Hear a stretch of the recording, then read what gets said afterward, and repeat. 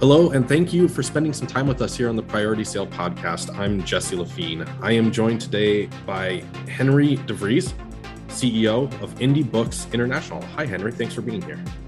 Jesse, it's so great to be here with you and talk about the importance of storytelling.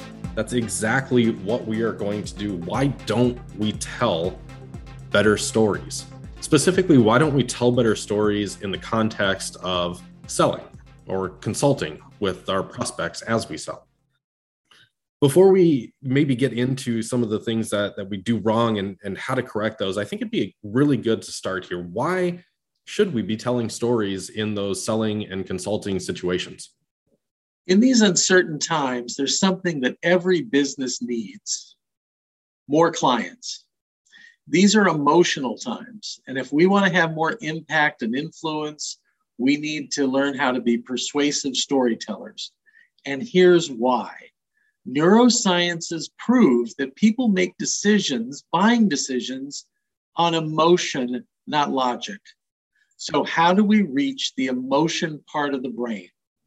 We need to take a cue from Hollywood, which has been called the emotion picture capital of the world. Hollywood movies are all about stirring up emotions in us. So as storytellers in a business context, we can tell stories that stir up emotions, positive emotions, with the prospects and get them to gladly buy more often. And that should come as no surprise to anybody who has picked up a copy of the Priority Sale, published, by the way, by Indy Books International.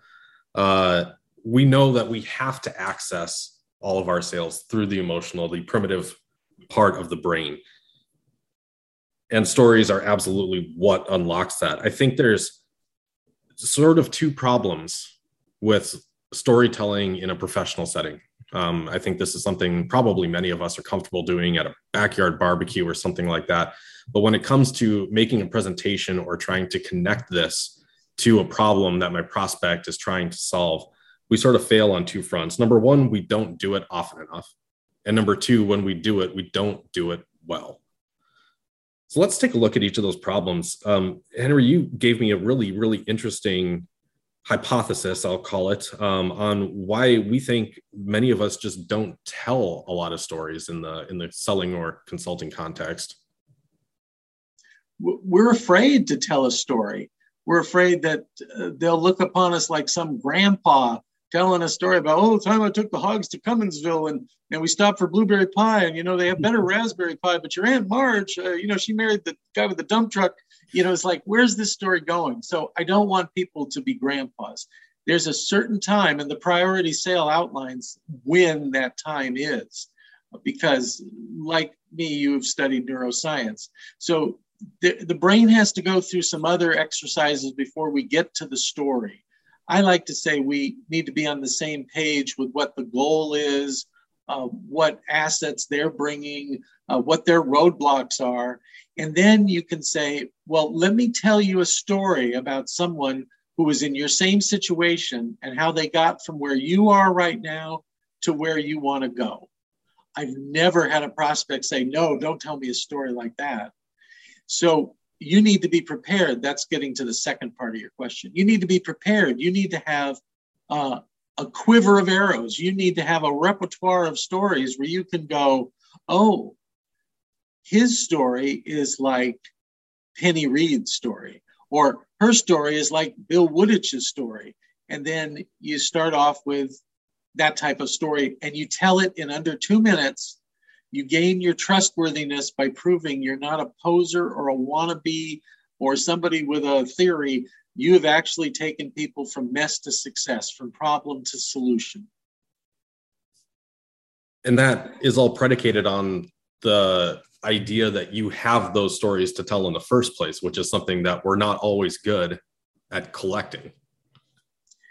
In my workshops, I help people mine these stories. They have them. They just don't know they have them, or they don't know how to tell them well. I interviewed one financial planner and I said, tell me one of your success stories. And he said, well, this portfolio walked into the office. The portfolio was underwater. It because of the market crash, former advisor put them all in the stock market. And so the portfolio was upside down and it was causing problems. I said, excuse me, does this portfolio have a name? They couldn't remember the name of their client. At the end of the interview, I told them, your story's like this. Mary had a successful pharmacy business. She became a widow and sold the pharmacy business and a financial advisor put her in the stock market. Then came the crash of 2008, and she lost half the value of her retirement. So she had to go back to work at Costco as a pharmacist. That's when we met her. We showed her how to diversify the portfolio, and we gained all the money back that was lost and then some. But an interesting note, Mary didn't quit working at Costco. She stayed there on part-time because she missed the camaraderie of being with other people. Okay, that's the story. And it's under 2 minutes. And when they tell that to prospects, they can say, oh, these people can, they really care and can solve the problem. And because you rooted for Mary in the story and you got a nice happy ending. Yeah, I wanted to sort of dissect a little bit of what you did there as we transition to the, why when we do try, do we get this wrong? A walking portfolio should have been the headline in the first story. First of all, that's a real man bites dog situation from the very beginning. But you named Mary, right? That's important. Yeah. Right. B, you gave us a reason to sort of cheer for her with that little tidbit. You need to make your prospect the main character of the story, and you have to make them the victim of undeserved misfortune. She trusted an advisor who gave her bad advice and put her 100% into the stock market, thinking, well, nothing ever happens in the stock market. And then the stock market loses half its value. So you feel for her, and then, she has to go back to work. The surprise ending is that was the best thing for her. Her life was better because she was working part-time at Costco and had people to have lunch with and visit with, and ended her loneliness. And another, which may seem sort of obvious thing, but I think sometimes the obvious is worth stating. You mentioned you need to be able to do this in under 2 minutes. And oftentimes we find ourselves rambling on and on and on and, stuffing details and information into these things that may or may not be relevant. But just in terms of a beginning, middle, end, right? And how our primitive brains are so good at holding 3 things and only those 3 things at a time. It's the 3-act structure. It's Harpo, Chico, and Groucho. It's Peter, Paul, and Mary. It's 1, 2, 3. The rule of 3. It's beginning, middle, and end. It's also my formula is hero, nemesis, mentor. So your prospect, you tell prospect stories. They're the hero of the story. There's a nemesis, a villain, if you will. In this story with Mary, it was the crash of 2008. It doesn't have to be a person. It can be Obamacare, IRS regulations. All of these things can be COVID, the Affordable Health Care Act, whatever your nemesis is that they face. And then you are the mentor character. You belong in the story. I get pushback, Jesse. People go like, hey, we did great things. We do heroic things for the client. So you're getting confused. If you're the hero of the story, you made the prospect the damsel in distress that needs to be rescued. Nobody likes to have that be their part of the story. You want people to project themselves into your story. So when you make them likable and the victim of undeserved misfortune, people are thinking, I'm likable. Yeah, I've had some undeserved misfortunes. So they put themselves into the story. And then they see that you as the mentor who gave them advice about closing the big sale or balancing the portfolio, that they're the hero and wise because they followed your advice, did the hard work. It wasn't easy, but they got through to the other side. Everybody's primitive brain, yours, mine, Albert Einstein, Abraham Lincoln, all of us have the same favorite topic, favorite subject. right? And it's ourself. And so going in and trying to put yourself into that story in any other capacity is just going to completely shut down the person that you are trying to tell that to. There's nothing in it for them at that point. No, it's about you. It's not about them. I helped a regional law firm in Atlanta become one of the largest employment law practices in the nation by changing their recruiting story. It used to start off with, well, let's tell you how great we are and how we've helped these attorneys make more money. When he changed it around and said, let me tell you about this attorney who was good but struggling. And then we came along, showed him the way, and now he joined and he's making six figures and is happy. He says, when we told the story that way, totally changed the game. Your primitive brain. They got to the primitive brain, the one that says fight, flight, freeze. There's another F it thinks about. But anyway, those are the basic things that primitive, fornicate. Those are the basic Fs that it's thinking about. And make no mistake, a recruitment pitch, especially in today's environment, today's market, is no different than any other pitch for trying to sell a bill of goods or services or anything else you're doing. Finding the right talent is a priority sale in today's market.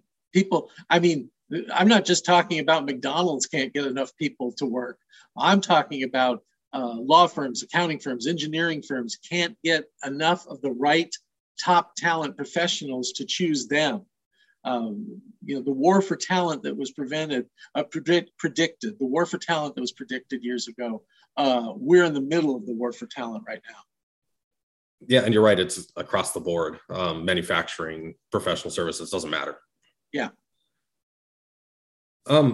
You outlined for me when we first started working together, a really sort of simple structure for trying to understand how to put these stories together, right? And so it was really about these, why, when, who, what, where, those classic words that I was taught in journalism school that I think would be really, really useful for listeners to understand. So when you're thinking about putting your own stories together, really, how should we be doing that?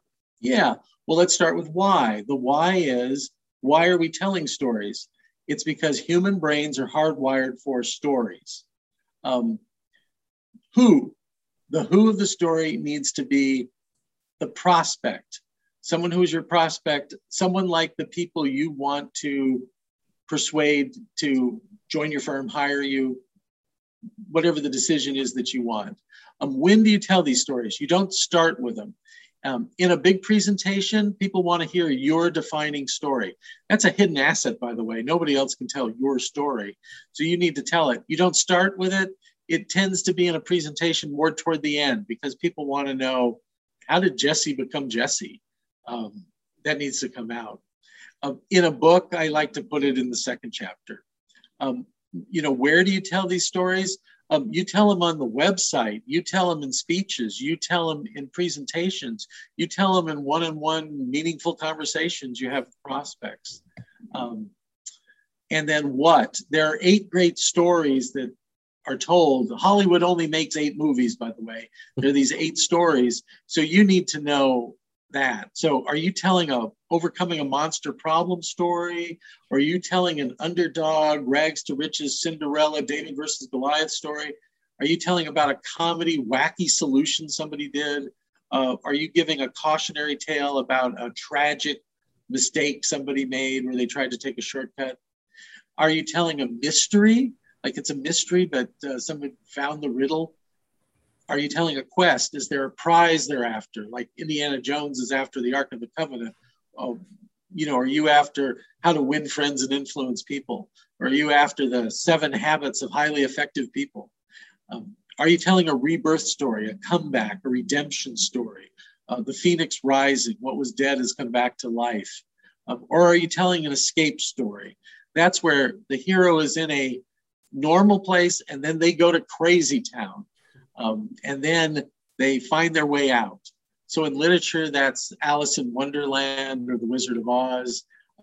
In business, I helped write a book about the prodigal executive on how people get off track and how they get back on track. And one of my authors just wrote a book called Outsmarting Crazy Town. So she helps corporate executives, and many of them go to Crazy Town, and their first reaction is, oh, I should leave the corporation. And she says, no, there's a lot of things you can do to get back on track and escape this. And you're probably more valuable where you are right now. Just you need to make the magic happen and create the new job you need within. Imagine there's lots of employer stories out there right now where we went to Crazy Town and back. Oh, well, COVID is Crazy Town. Certainly is. But we're not fully out of Crazy Town, by the way, but we're getting there. But yeah, everything was going so well in February of 2020. And then next thing we know, we're in our sweatpants and yoga pants, and our laptop is off the kitchen. And this is our business world. But we're going to get back. We're going to get back, and that'll be the escape story. So oftentimes we hear people tell us, well, that makes sense for Hollywood, but we're not Hollywood, right? Like we're just these, folks who are selling these widgets that come off the line, or we're selling these engineering services and things like that. And I think what we're both saying is ignore this at your own risk, because this is the way your prospect's brain just wants to work. This is the way they want to receive. I'll give you 2 evidence points. For the data dudes, go to Scientific American Mind, August 2008 issue. The cover story is what neuroscience and psychology and anthropology and all these fields have discovered about the importance of storytelling and how to do it right. The other thing is you can look up the works of Sigmund Freud and Carl Jung. They certainly testify that the human mind is hardwired for these stories. It bypasses the new part of the brain to get to the middle part of the brain where emotions rest and also decisions are made. So I always say, if you want people to think it over, give them lots of facts and figures. If you want them to make a decision, give them a story they can relate to. And that emotion, that middle part of the brain is really, really important, because what we know is that memory is emotion times repetition, right? We experience a very emotional event once in our life and we remember that forever. But the number for your local plumber on the radio ad is not very emotional, and therefore they have to say it 13 times in 30 seconds somehow. So if you want to be remembered, those stats and facts and figures that are processed in the neocortex aren't going to be it. Jesse, we did some studies at the University of California, San Diego, where I was on the adjunct faculty and the extension faculty.